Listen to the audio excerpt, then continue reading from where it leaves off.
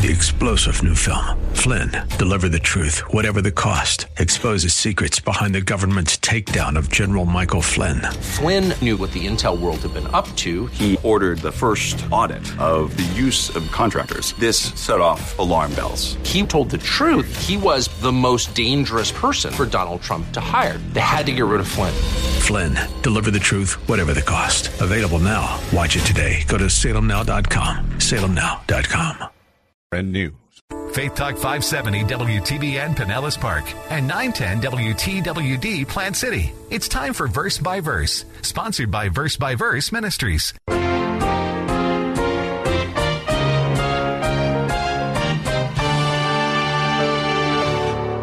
There must be some righteous deeds, proper motivation that flows out of a life of a believer. There may be just a little bit, but there's got to be something there.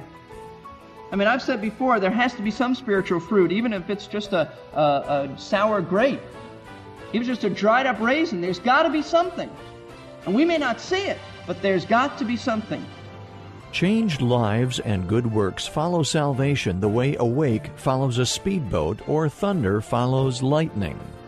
In the same way, changed lives and good works cannot bring about salvation any more than a wake can generate a boat or thunder can produce lightning. But if a person claims to have become a Christian and there is never any change in attitudes or lifestyle, then they would be wise to examine their hearts to see if their faith was genuine or merely intellectual agreement without dependence. Hello, this is Verse by Verse, a daily Bible class of the air led by pastor-teacher Steve Kreloff. Pastor Steve has been serving for over 26 years as the teaching pastor at Lakeside Community Chapel in Clearwater, Florida. We at Verse by Verse Ministries are pleased to transform his expository messages into radio format. We are studying the first 3 chapters of the book of Romans. In these early chapters, the Apostle Paul establishes beyond all doubt that each of us is in desperate need of salvation. Even the best of us has a heart that is wicked beyond any effort on our part to reform it. We need God to transform it. Paul is famous for stressing that salvation is a gift from God, not something we can earn. Yet here in Romans, it seems that Paul is telling us we will be judged by our works. Let's listen now as Pastor Steve considers this puzzle. You see, righteous deeds flow out of a righteous life. And unrighteous deeds flow out of an unrighteous life that's never received Christ. Unsaved people never do righteous deeds. You say, wait a minute, that doesn't sound right. Well, let's look at verse 7. You'll see what I mean. To those who by perseverance in doing good seek for glory and honor and immortality, eternal life. Now, I don't believe Paul at all is saying here that if you do good, God's going to give you eternal life. I think what he's saying is if you could do good, you would get eternal life. But the whole point of the first 3 chapters is to show us that what? There's none good, no, not one. If you want to get to heaven, you think you can get to heaven by being good, then the standard is, verse 7, to those who by perseverance in doing good. Persevere all the time doing good. What kind of good do you have to do? Is it just giving to charity? Just helping humanity? No. For glory? Do you seek for God's glory in your life? Do you seek every action, every deed, every thought, every attitude in your life is for the glory of God? To make Him known? To respond to His attributes? Is that what your life is? Well, that's what verse 7 says. Needs to be. How about honor? Do you always honor the Lord in everything? You're never concerned about prestige and fame that come from other people? Everything you do is with keeping in mind God's honor and immortality. Is that everything has a heavenly perspective? You are always doing everything in mind with eternity's values at stake. If that's your life, always, all the time, then you can say eternal life will be your reward. In other words, what he's saying is, if you're perfect, you get to heaven that way. You know, there's 2 ways to get to heaven. Some of you, before I explain, are going to think I'm a heretic, but there's 2 ways. The first way is be perfect. Live your life always, every moment, to the glory of God, honor, immortality, always persevering and doing good. If you could do that, you don't need a Savior. But since none of us can do that, there's the other way. The way we have to take. Trust Christ. Receive the righteousness of Jesus Christ. See, that's Paul's point. Turn to Romans chapter 3. Look at verse 10 and following. I mean, this is his conclusion. You have to understand, don't take it out of context. He says, as it is written, there is none righteous, no, not one. This is his conclusion. Not one, not Jew, not Gentile, not heathen, not pagan, not Greek, not moralist. There is none who understands. No one who understands God, not on his own. There is none who seeks for God. But yet in verse 7 of chapter 2, he says, for those who seek glory, honor, immortality, there is none who seeks for God. You don't see anybody apart from the Lord Jesus Christ dealing in their heart that really seeks for God to honor Him. Or you may see people who are very religious, but as we saw in Romans chapter 1, they're not seeking after God, they're running away from God, and that's why they're so religious. All have turned aside, verse 12. Together they have become useless to God. There is none who does good. Why? Because God doesn't count goodness as just doing nice things to help people. God counts goodness when it's righteousness based on the proper motivation. And you say, what is that motivation? Seeking His glory, His honor, and immortality. There is not even one. Their throat is an open grave. With their tongues they keep deceiving. The poison of asps is under their lips. Their feet are swift, whose mouth is full rather of cursing and bitterness. Their feet are swift to shed blood. Destruction and misery are in their paths, and the path of peace have they not known. There is no fear of God before their eyes. That's a description of all mankind apart from the Lord Jesus Christ and the people He indwells. No one has ever sought to glorify God apart from God saving him. Nobody. Everyone born into this world falls into the category of verse 8. But to those who are selfishly ambitious and do not obey the truth but obey unrighteousness, wrath and indignation. That's us apart from Christ. Instead of glorifying God, we are bent on seeking ourselves, selfishly ambitious. You say, how could he say that? I do nice things. Yeah, but it's all for the wrong reasons. That's the whole point. See, God is concerned with motivation, not just what we do, but why we do something.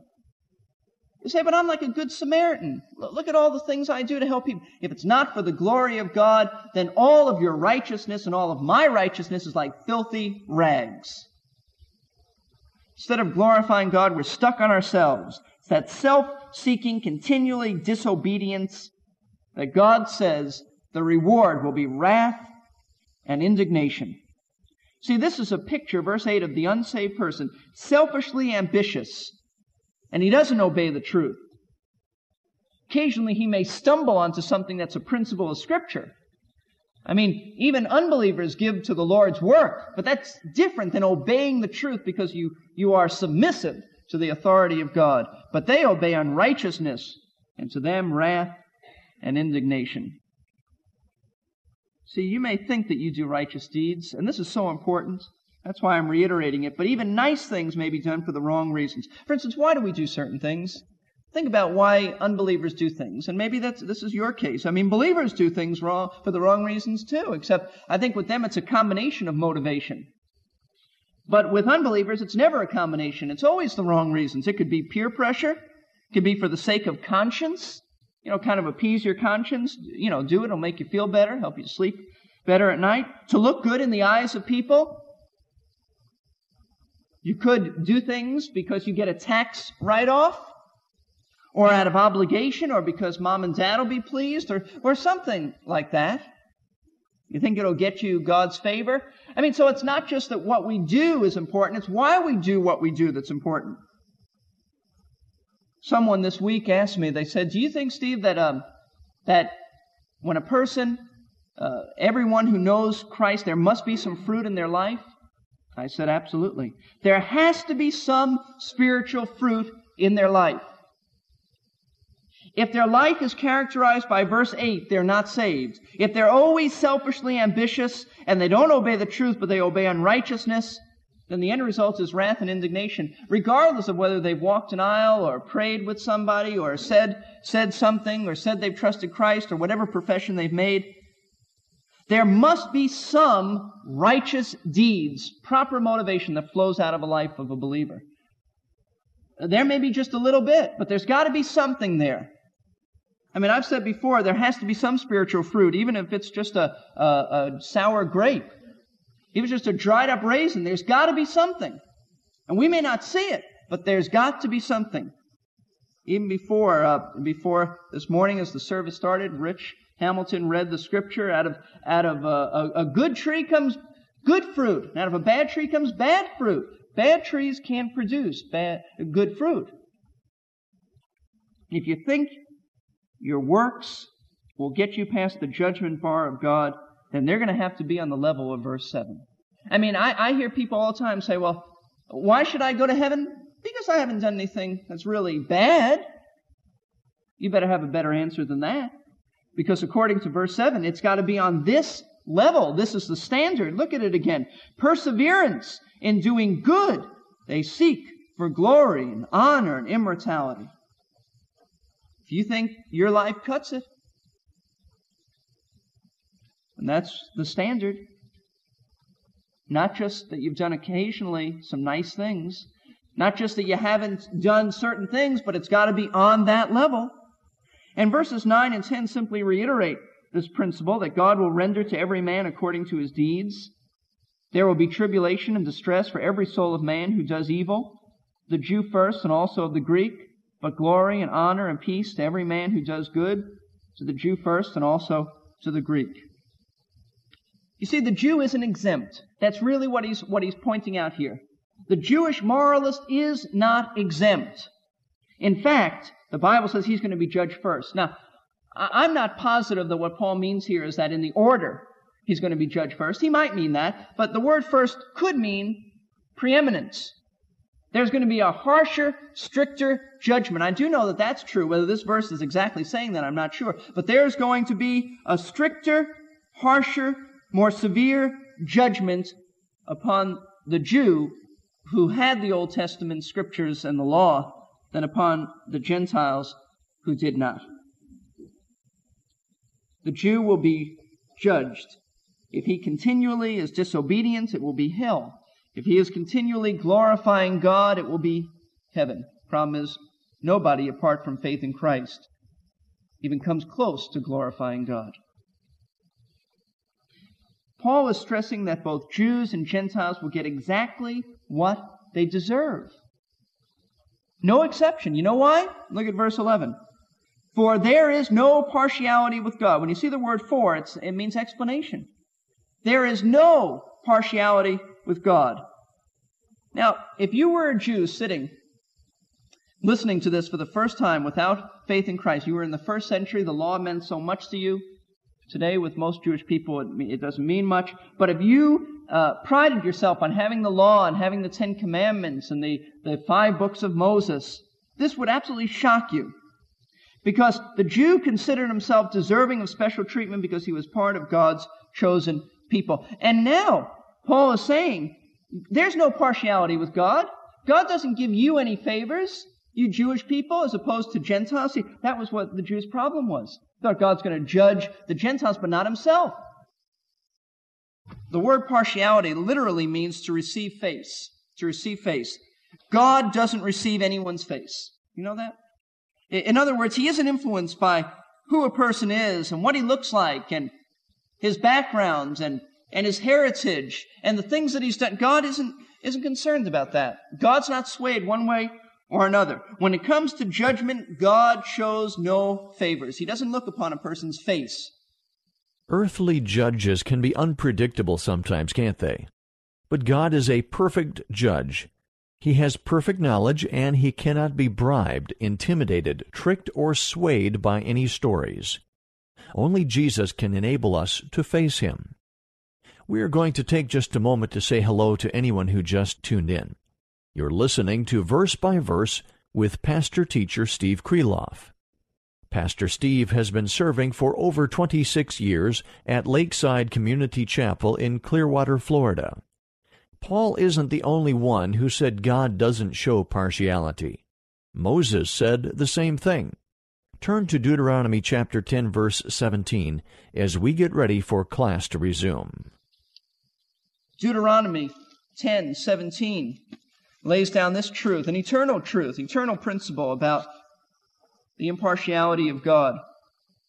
Deuteronomy 10:17, "For the Lord your God is the God of gods, and the Lord of lords, the great and mighty and the awesome God, who does not show partiality nor take a bribe."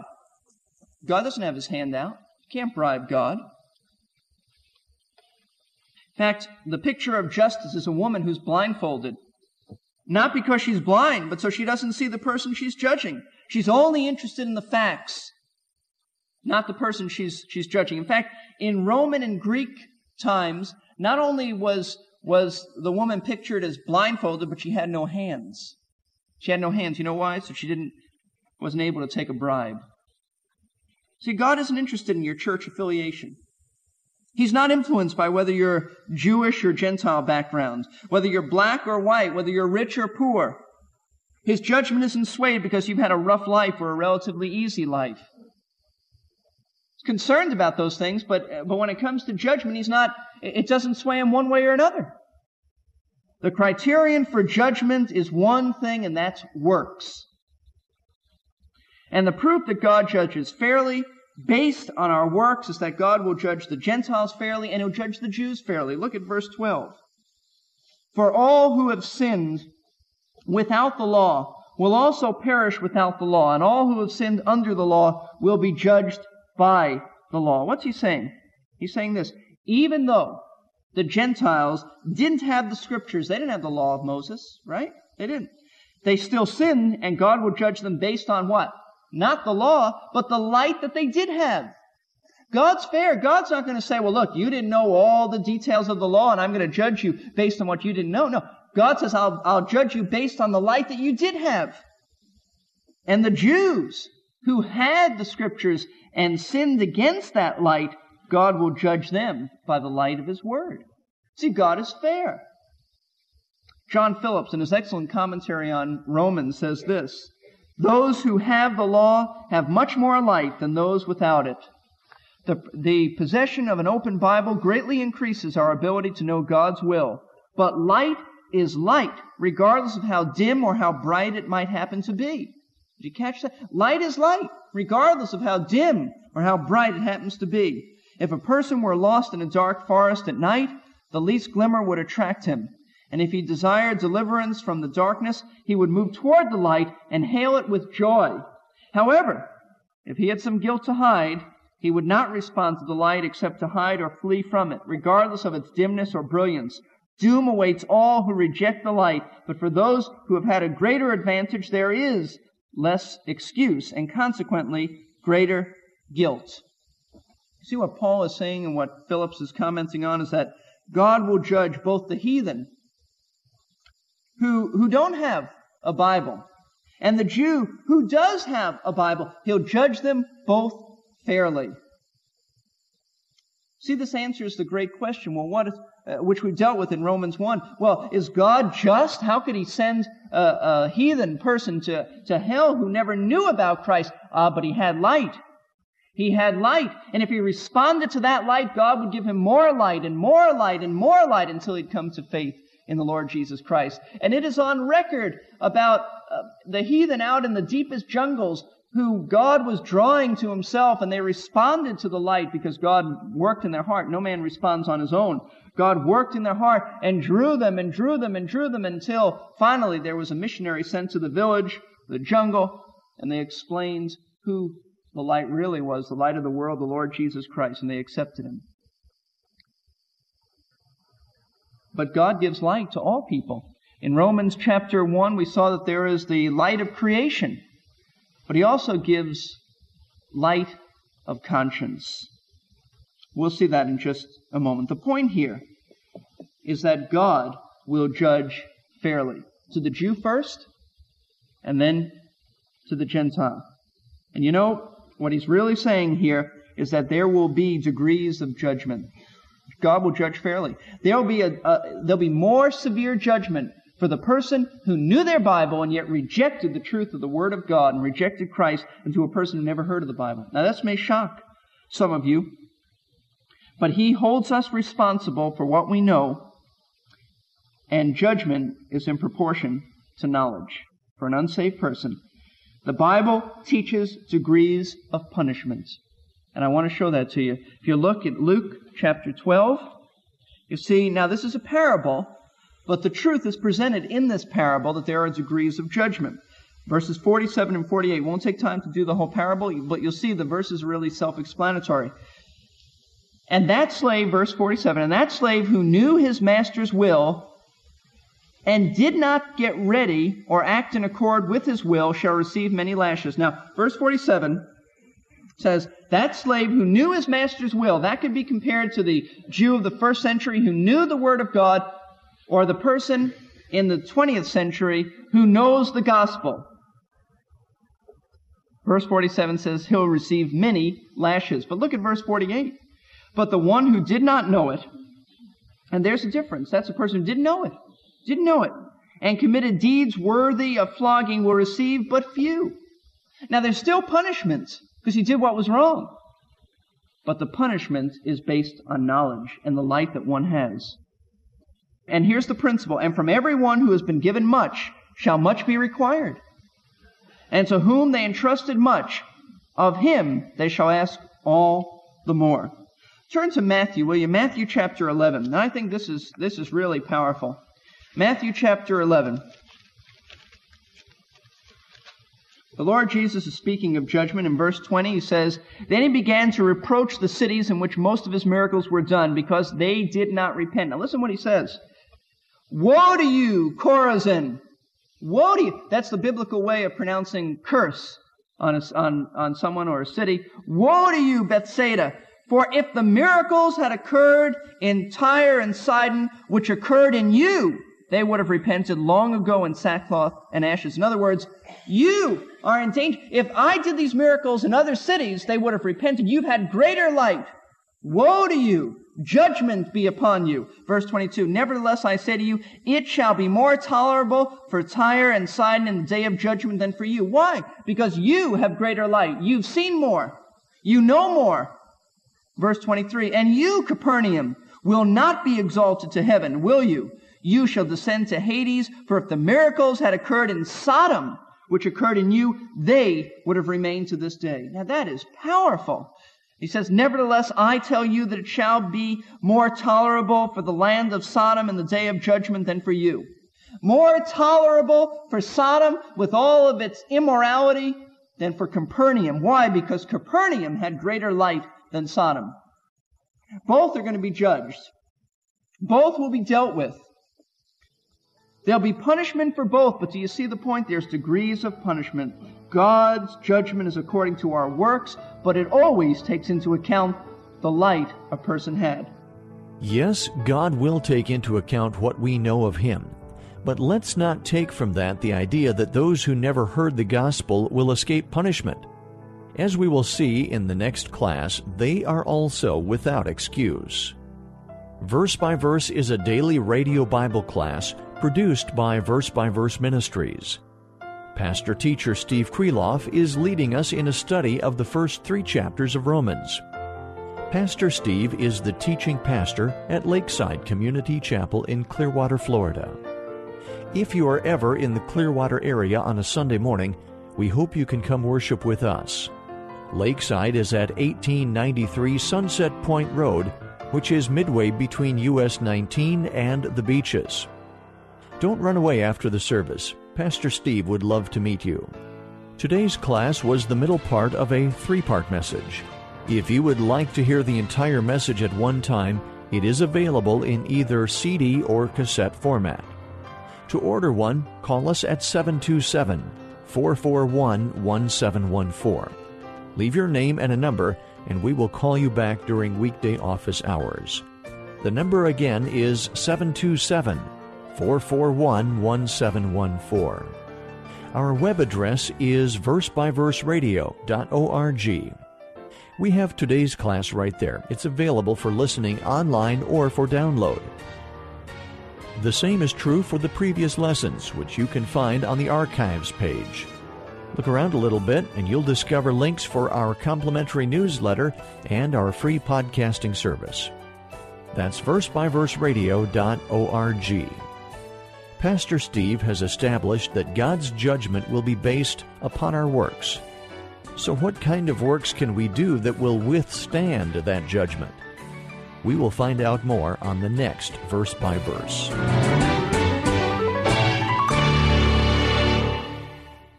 Deepening your faith. Sincerity is not what saves you. Jesus is who saves you. So may I ask you today, have you decided to trust Jesus as your Savior?